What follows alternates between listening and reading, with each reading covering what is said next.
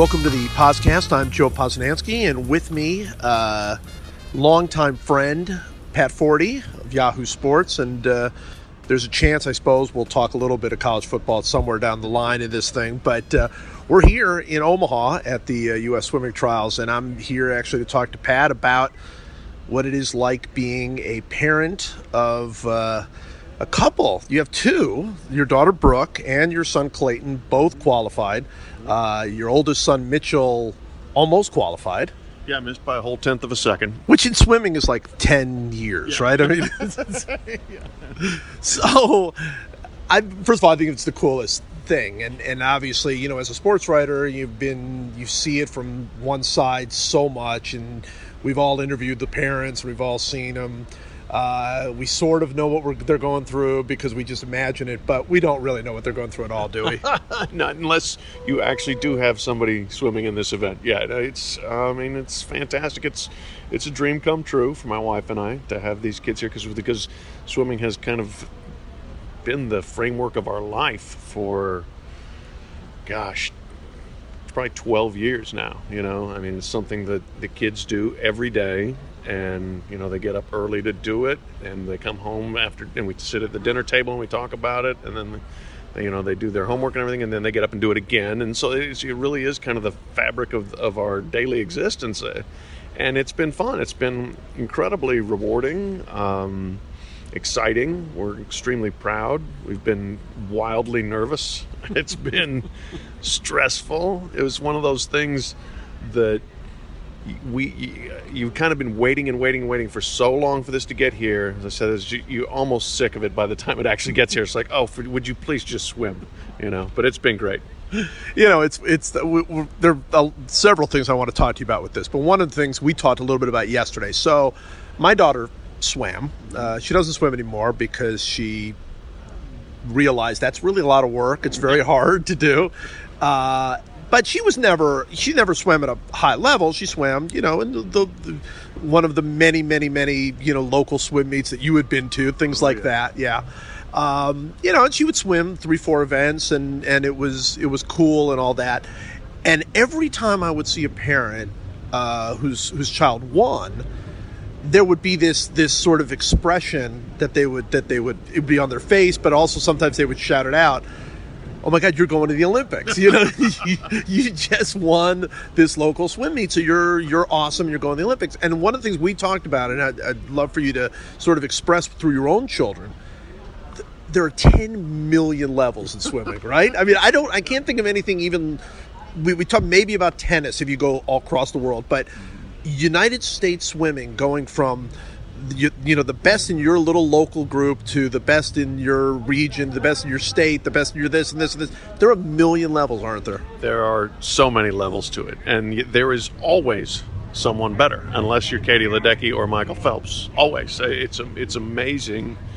And that's the thing. You do see a lot of parents that occasionally get a little bit maybe delusions of grandeur of how good their little boy or girl is, and the great thing about the sport, it will provide a reality check for you, you know, and yeah, they can win those heat ribbons, and you know, I mean, that's so exciting, and it's so pure at that level when they're little, and it's the neighborhood meet, and you know, they come out, they won their little heat, and they come out with their heat ribbon, and they're so happy, and you're so happy, and that, I mean, in some ways, thinking back, that was as exciting as being here, because in that moment, it meant a lot to them. But then, yeah, you move on, and your kids start swimming year-round, and you're like, oh, geez, look how fast these kids are. Look how much they have to train. And then I definitely remember when our kids went to Lakeside Swim Club, our swim club in Louisville. It's really good. And they first started training at the same time. They were like 13, 14 as the national group, which was the oldest kids. And I was like, man, those kids are so good. Our kids are never going to be that good. And now they're the national group, and they're here, you know. And then our kid goes to college, and you're like, man, those kids are so good. And I'm watching those guys from the SEC come here to the Olympic trials, and they're getting their butts kicked by the older guys. So it is astounding the levels of excellence in American swimming. Yeah, that was the thing that really struck me is there was one kid in our little local meet who was far and away the best. I mean, there's one that just, he's basically touching the wall when everybody's making the final turn, way ahead of everybody. And, everybody's very proud of him. And that's another cool thing about the community is you get very proud about people, who are in your group. And he came to the trials 4 years ago and finished 69th. 69th.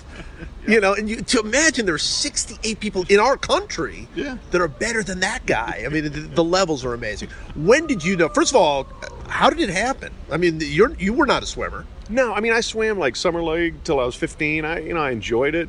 We kind of had a swimming family. Both my brothers swam. My oldest brother swam. He was a freshman at Notre Dame, and then he stopped. But so, I was around it, so I liked it.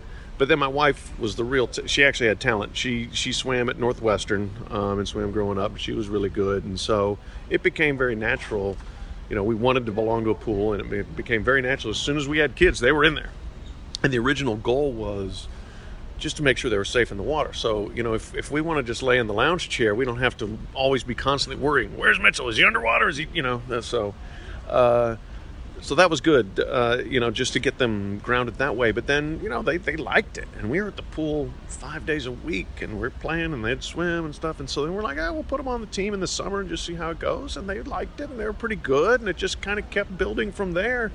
Tricia basically taught them how to swim herself because she could do that. We didn't have to do a bunch of lessons and everything. And it just, one thing just kind of led to another, and they just keep figuring out, they're good enough for this step. They're good enough for the next step. They're good enough for the next step. So that's how it happened. Well, I was going to say, when did you know? I mean, Mitchell was the first. So when did you know with Mitchell, and then obviously going to Clayton, and then Brooke seems to be in many ways the best of them all in some ways.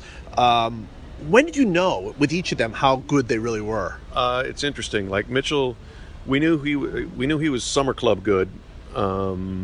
Pretty early on, right? I mean, he was like 7 when we first started, and he was competitive. And like when he was 8, I think he could win the Little League championship in some stuff. And then Clayton was a little better than he was. Like when Clayton was 6, he was pretty good. I think he might have gone the whole summer without losing. And then Brooke came along, and it was different. She could do butterfly like when she was 6. I mean, like the boys couldn't do that. And so with her, I was like, okay. This is different. And she started with the year-round team, and when she was 7, she won the state championship in the 50 butterfly. And I'm like, wow, a 7-8, that's great. And then I remember 6 months later, this was funny. We're at the University of Kentucky at a meet, and she wins the 50 butterfly and sets the state record. And I just jump up and yell, "That's the state record!" And my wife looks at me like, "What is wrong with you?" And all these other people turn around like, "What is wrong with him?" So I was over exuberant from that point, and it meant a lot to me. Sure. I'm not sure it meant a lot to anybody else watching. But so from that point on, you're like, okay, she's pretty good. It's such a cool thing, but. And I've written about this from my own perspective, and I'm watching my kids compete at a low level, and just for fun. But it blows me up as a parent. I've been watching them, watching my youngest play basketball in 5th grade basketball. I'm losing my mind. And I mean, the final score is going to be whatever, 18-16 or whatever. But I'm losing my mind because as a parent, you want so badly. Yeah. You've had to do this 1,000 times over the last 12 years. I mean, what does it do to you? Oh, it's funny. I mean, it can be wildly nerve-wracking. We all, we have this group of parents, and we travel to all the meets and everything, and we all kind of make fun of each other, about we're all nuts, and we're all, we kind of try to decide week to week who's the most nuts, and so you get really caught up in it, and the certain obviously the bigger the meet, the more, the more they're expected to do well. You just want them to feel like, okay, I'm happy with how I did. But you feel the expectations for them to a degree. And you're like, gosh, and like when Brooks was seated first at the Junior Nationals, and all of a sudden it's like, oh gosh, she was always the one shooting for everybody else, and now she's the top dog, and she handled it well, but we were very nervous for her. And so it's, it's nerve-wracking.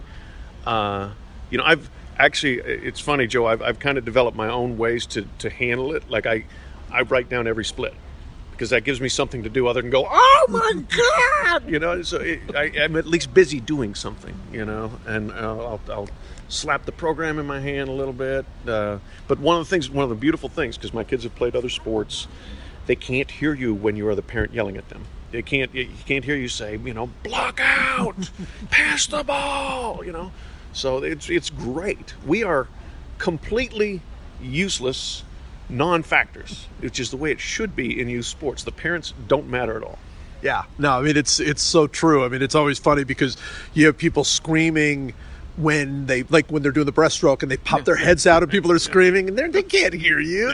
They're swimming. Leave them alone. They're in the water, And I know from my own standpoint, because I swam and when I swam, I was a breaststroker, and all you hear is, you don't know who it is. You don't know what there's no, you get this little sliver of volume. You're not hearing anything that's going to help. No. It's so much fun. So, as a sports writer, yes. You've been around the biggest things in the world. I mean, we've been together at many of the biggest, things. We were there for Tiger in 2000, and Tiger, and when he, wins on one leg, and the horse racing, you were there for the Triple Crown, and compare that feeling. It's nothing like it personally, obviously. I mean, there's no personal connection, but compare that feeling of being in the middle of it with your child to writing about it. Yeah, it's so much better, so much deeper, so much more fun with your kids. It is nerve-wracking, but at the same time, you are just purely in it with them. As you know, when you're at the big event, you are constantly thinking, what's the column, and you can get swept up. I mean, I did jump to my feet during the Auburn kick six at Alabama. I was like, I can't believe I'm seeing this. When Chris Jenkins makes the shot at the Final Four this year, I jumped to my feet because I was like, I can't believe this. But at the same time, then you're immediately like, all right, what am I writing? With this, it's like, you're very emotionally invested. And you take a lot of nerves and a lot of pride and everything to it, and then you just want to see their face afterwards. And how are they? Are they just really happy? You're happy, and you want to share that with your family and your friends, and then with them. And it's very different from the analytical side of it, as a writer. Well, one of the things I've noticed though is when you go from the Super Bowl to watching, especially when they're very young. I mean, obviously we're here at the Super Bowl of swimming. I mean, so it's different. But when they're very, very young, you see people screaming, and in your mind you go, okay, obviously I'm invested in this, but I realize this isn't big time, right? This is fun, and this is for and there's a perspective that comes with that. I mean, I always can remember going with my youngest to soccer, and there was one particularly exuberant parent who really thought that their son was going to be, on the World Cup team like next year. He was 7, but I mean, it's hard to sense really the, how big it gets. Totally. But now you've gone with your child about. I mean, this is probably one of the things that we talked about here that's so interesting. Is these people, for the most part, they're. I mean, obviously they want to be Olympic medalists, Olympic gold medalists, but their dream is to be on the Olympic team. Absolutely. That's why they're here. Yeah, and you heard Chase Kaler say that after winning the 400 IM. He hadn't even, he's just maybe had this vague dream of being on an Olympic podium, but he wants to be an Olympian. Yeah. And that's it in this sport, as especially American swimming. And I've said this a million times. I've said this to people and trying to explain, because they always say, are your kids going to the Olympics? And I say, no. I mean, they're going to college, and hopefully they're going to the Olympic trials, and hey, here we are with that. But you can be unbelievably good. You could be one of the 5 or 10 best in the world at what you do and be a nobody in this nation, and that's fine. That's the way it is. People like what they like, but I have a great respect for those swimmers that are quote unquote nobodies who are extremely good at what they do, because it's hard. And now, I mean, I know the sport from the inside, and so I mean, it's unbelievable admiration for them. But yeah, that like. This here, Sunday night they swam 400 IM. It was their first events, and that was a different level of both anxiety and pride than anything else they've ever swam, because it's like, oh my gosh, they are going to swim in the Olympic trials. And I remember walking in the building Thursday because I'm credentialed, so I could come in and just looking at the pool, and I was like, oh boy. And then seeing them in the pool, and they're in lane 5, and Phelps is in lane 4, and I was like, oh my gosh, this is so cool, And so the cool factor is there, but then when it's time for them to swim, you're just like, oh, please have it go well. Please have it go well. And it didn't go great the first time around because, my daughter's coming off meningitis, which is not a great preparation thing for swimming the 400 IM. She did her best. She did, very well. She was in the top 15. But, if she had been healthy, I think there's a chance she could have swam in the final and had a lane and had a chance at the whole dream.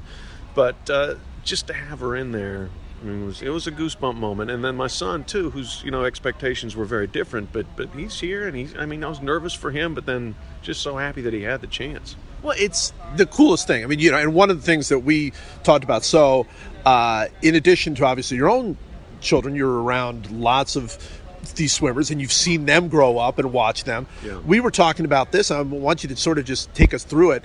But there was a kid, a young man from Texas, who absolutely was not expected to go to the Olympics and went out and just, he was, a second or 2 seconds ahead of the world record pace after 200 in the 400 IM. 400 freestyle, yeah. The 400 freestyle, rather. Mm-hmm. 2 seconds ahead of the world record pace. He dies, he fades, as you would. But to watch something like that, because nobody will ever know his name, in the grander sports world, but to watch somebody like that that's his dream, just to go for it like that, it's really inspiring. It was thrilling. It really was. And yes, we have a long backstory with the family. His name is Clark Smith.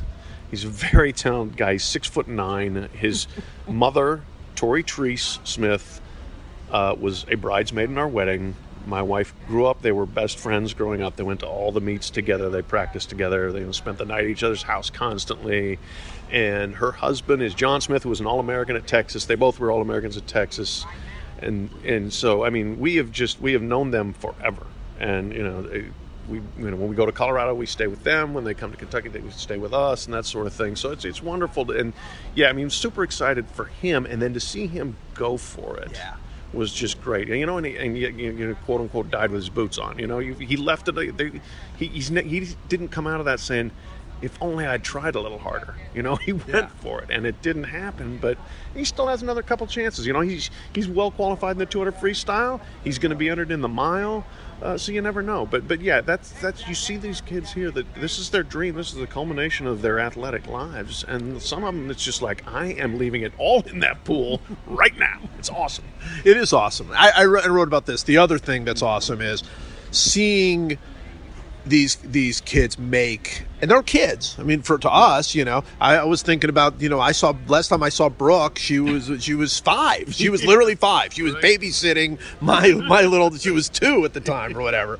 But they're kids, but they built their entire lives around this, around getting to the Olympics. It's the biggest dream they've ever had, is to get to the Olympics. To see them not get there is heartbreaking. But to see the ones that do get there, there's nothing like it, I think. There isn't. I agree with you. That's being here to watch just those finals and watch those 2 people make it. And, Chase Kalish in the 400 IM, who had been anointed for that spot basically for 4 years by Michael Phelps, his mentor, and for him to come through when it looked for a year or so, I was like, I'm not sure he's going to live up to it, and then he does, and the excitement from him. And then Jay Litherland, who is nobody to most people, but he's one of these 3 triplets, and they're all these really nice, polite kids, and he's a little guy. He's not very impressive physically, and he throws down this epic closing 100 freestyle to make the team, and his brothers jump out of the stands to embrace him afterwards, and they all get in trouble for trespassing on the deck and blah. But that's it. That's what you want. Maya Dorado, who is just an absolute gem of a person, who qualifies, and she's in tears for like an hour afterwards because she's so overcome with emotion, that's. Those are the stories. These are why we like covering the Olympics, is the stories like that. Because these are literal lifetime dreams that may come around just once. It's not like if you're a football player and you get 10 seasons or whatever. You may get a couple of Olympics. Michael Phelps is an extreme outlier. Most of these guys, This is your moment in the sun right here, right now. Yeah, you have one real shot where you are of exactly the right age, exactly the right physical, condition. And there's another thing that this has reminded me of, and I think this is really good. Obviously, all we've heard for the last 6 months is what a fiasco Rio is, right? Right? I mean, all we've heard about is, obviously Zika and corruption and crime and all these other things. And then you see in sports that have real popularity, like golf and tennis and basketball, you see people pulling out, and you hear like, oh, the Olympics, it's going to be a disaster, and this. Then you come here and you remember this is really what it's about, right? It's not about golf. I mean, that's fine that they have it in the Olympics, but that's not what it's about. There's not a kid here that's going to say, no, I'm not going to the Olympics. There is no way. If you, after, bleeding, sweating, whatever, to get here and you get into the top two, there is nothing they could put in for you. You could say that you have to swim past a firing squad to get into Rio. They're like, fine, I'll hold my breath. I can do it. I mean, there's nothing. There's no mosquito. There is no criminal element. There's no anything that's going to keep them from going to Rio de Janeiro. There's absolutely no way. And it's going to be the same with wrestling and volleyball and rowing and all those sports, where this is the most important thing in these guys' athletic lives. They're not going to let anything get in the way of it. Well, what do you think about that? I mean, obviously the Olympics is a big, huge, and we want it to be. We want it to be as big a tent as you can because it's a great event that way. But I have always had this theory that if it's not the biggest event in your sport, it shouldn't be an Olympic sport. I mean, for tennis is kind of cool. You haven't really heard many tennis people pulling out because they've sort of looked at that as sort of their 5th Grand Slam event, which is kind of cool. Yep. But golf, they don't care. And basketball, they don't really care. And, baseball, of course, pulled out and all of that. What do you think? I mean, when you look at the Olympics? No, I think it's a really good point, because then you would get people that they would be incredibly grateful at the top of their physical and mental abilities. This would be everything they would be pointing towards, as opposed to it being an added burden to their professional schedule. All right, and for the most part, I mean, look, basketball players and golfers are probably the richest of all Olympians. Maybe there's some others, I don't know. Tennis players, I'm sure a few, but so this is just kind of like, I may get a medal out of it. Why does that really matter that much? And there's some that does matter, and some love to play for the flag or whatever. But for the most part, and you see this with the basketball players, especially it's if you've already done it a couple of times, and I don't necessarily blame them. Your season is really long and really hard, and all of a sudden now you're going to put in X number more weeks. Okay, but then you're right. Then maybe this shouldn't be in the Olympics. Maybe we do something and find the sports and the athletes that really want to be there. Yeah, I mean, not to want to go too deep into the golf thing, but they already have the Ryder Cup too. You know what I mean? They already have a world thing where they do represent the flag. I always thought if they're going to do these kinds of things, basketball's tougher. I mean, basketball does have a nice history, and it is a great international sport. Yes. I mean. Yeah, it is. It's in some ways it's great that they let the professionals in. In some ways, it was probably much more meaningful to guys in college and all that. But you can go back and forth. Golf, it seems to me, if you're going to do it in a different way from anything else in golf, right? I mean, don't turn it into a medley, medal round. Who cares, No. All right. So I'm going to ask you a quick college football question before I do that. Yep. Brooke's still swimming a couple more events here, but Clayton's swum his one event, and Mitchell is here with you as working for USA Swimming. So where are your feelings now? The big stuff seems to have passed, but where are you right now? It's interesting. I mean, like last night, I think we were a little bit kind of emotionally flat. It was like we had the huge build up, and then they swam, and and my wife and I were both kind of like, okay, now what? I mean, it's just like. There had been so much put into that moment, and now, I think I woke up today, and it's like, oh, now we just enjoy the heck out of this. This is so fun, and we get to see her swim 3 more times, and via the psych sheet, she should have a chance to maybe get into a semifinal in the 200 IM, but if she can't swim up to it because of the meningitis, she clearly was not ready to swim at her best in the 400 IM. Chances are she may not be at her best in the others. So, you know what? Just let it happen and then go from there and enjoy it and let them come and watch the other events and see the great swimmers and soak it up and hopefully come away from this saying, that was so fun, I can't wait to do it again in 2020. Yeah, I thought that was one of the coolest things you said, was that your biggest fear was that your kids would not enjoy this, that they would be too nervous or too psyched up or too whatever. But your sense of it now, what do you think? Do you think they're having a blast? Oh, yeah, absolutely. I mean, Brooke last night, was watching the races, and she came down to the mix zone and talked to Mitchell and I, and she really enjoyed seeing the 400 IM. Even though she wasn't in there, and there was part of her saying, "God, I could have been." She enjoyed watching it, and then Clayton, he's hilarious. He's the swimming junkie, and so he was in the first heat of the B flight of the 400 IM. Right before that was the last fastest heat of the men's 100 breaststroke prelims, and so Kevin Cordes swims this great race, and Clayton, I'm talking to him 20 minutes after his race. I'm like, "Hey, buddy, great job, blah, blah, blah, blah, blah." And he goes, "Yeah, thanks. I almost got to see Kevin Cordes set the American record right in front of me." I mean, so he's a kid in a candy store. He cannot be happier, and now he doesn't have to race anymore. He may do a couple time trials, but there's no pressure. He can enjoy the heck out of this. All right, it's such a blast, All right, quick college football question. Yes. All right, first of all, your top 5 for this year. Oh, go ahead. You have to do it right now in the middle of a swim meet. I'm asking you for your top 5. I can give you my top 5 for the men's 200 IM. No, let's. I'm going to say. And honestly, I have done no research on this. Yeah, I'm looking for a general top 5. Yeah, I'm going to go default Alabama, number 1. I'm going to say Clemson, number 2. Boy, that's original. 1, 2. They're the same as last year. I'm going to say LSU, number 3. What the heck? I'm going to say Michigan, number 4, which is probably ridiculous, and Notre Dame, number 5. I like it. That probably will not be anywhere near what it comes out. It probably won't be your top 5 when the actual football season starts. When I actually start looking at something and do a little bit of research, no.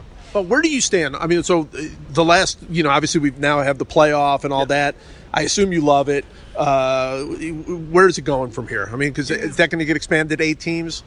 You would think so, and it's funny because you remember back with the BCS people who said, "We're never having a playoff. We're never having a playoff." Well, lo and behold, we have a playoff, and then we're never expanding the playoff. So you figure they will eventually expand the playoff. It may take 10 years. I don't know.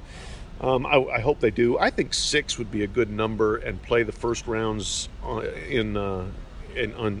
campus. They'll never play them on campus because they can get too much money in it, but I would love to see it that way, because you're going to get the champions of all 5 Power 5 conferences, and then just one other bid that everybody's scrambling for.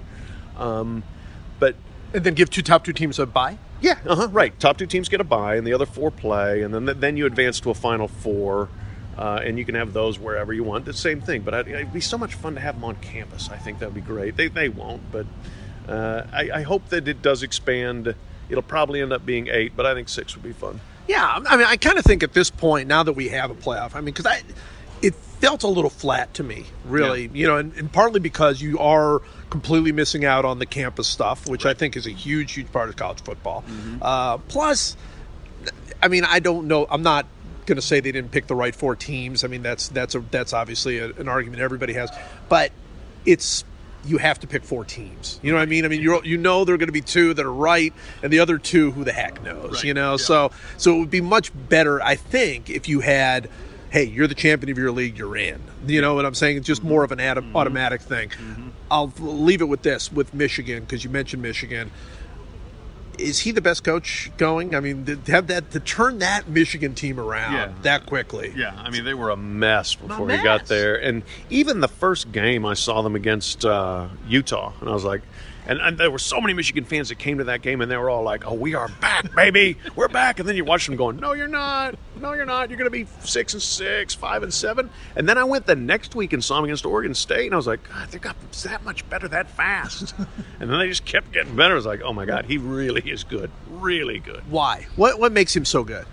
From what I've talked to some people who know him extremely well, he's an insatiable competitor who breeds competitiveness. Like, everything they do in practice is a competition. Everything. It's all built around, you are going to try to be better than him, and, at every position.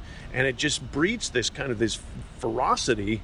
and this, kind of an insatiable attitude of I've got to be better than the guy across from me. And I think it feeds from that across a bigger dynamic. And he's cocky as hell, and I think that's not a bad thing. In terms of he doesn't see any reason why they shouldn't be good immediately. He doesn't see any reason why he shouldn't poke Nick Saban in the eye the way he used to poke Pete Carroll in the eye. So it works. Yeah, I find the competitive thing. He is the most hyper-competitive person, I think, in sports right now. I mean, I think it was for a long time, obviously, it was Michael Jordan was that guy that you're just like, that's the one guy you don't want to play in anything because he's nuts. He's crazy. Nuts. Yes. Did you hear the story that came out about him punching, was it Jim Kelly? Where Jim Kelly said something he didn't like about him on TV, so he ended up, the next time he sees him, he just goes up and starts a fight with him. I mean, he's crazy, but you know what? I mean, I bet the kids love playing for him. I bet. I would think that is. I would like to be in the locker room before a big game. I bet they're all just like so amped they can't even see. Yeah, well, because my feeling had always been, what Urban Meyer's going to win as long as he wants at Ohio State because he's great at what he does, and now he has Ohio State behind him, and assuming he doesn't burn out or whatever, he can win as long as he wants. The whole dynamic has changed when you throw in the guy. Totally, yeah, and that's obviously you and I having grown up when we did. The Ohio State-Michigan rivalry was as good as it got, and Bo and Woody and everything in there. For it to be back would be really cool. And you can't even discount Michigan State, too. Sure. So the Big Ten has gone from being unbelievably uninteresting and uncompetitive to fascinating. So I love covering it. Yeah, it really is fun. Pat, I can't thank you enough for taking the time, and have a blast. Have an absolute, right? It might happen again for you someday in 4 years, but to think that you're there with your kids, that's got to be the greatest feeling. Thank you. It is. It's been wonderful, and we'll love the rest of the week.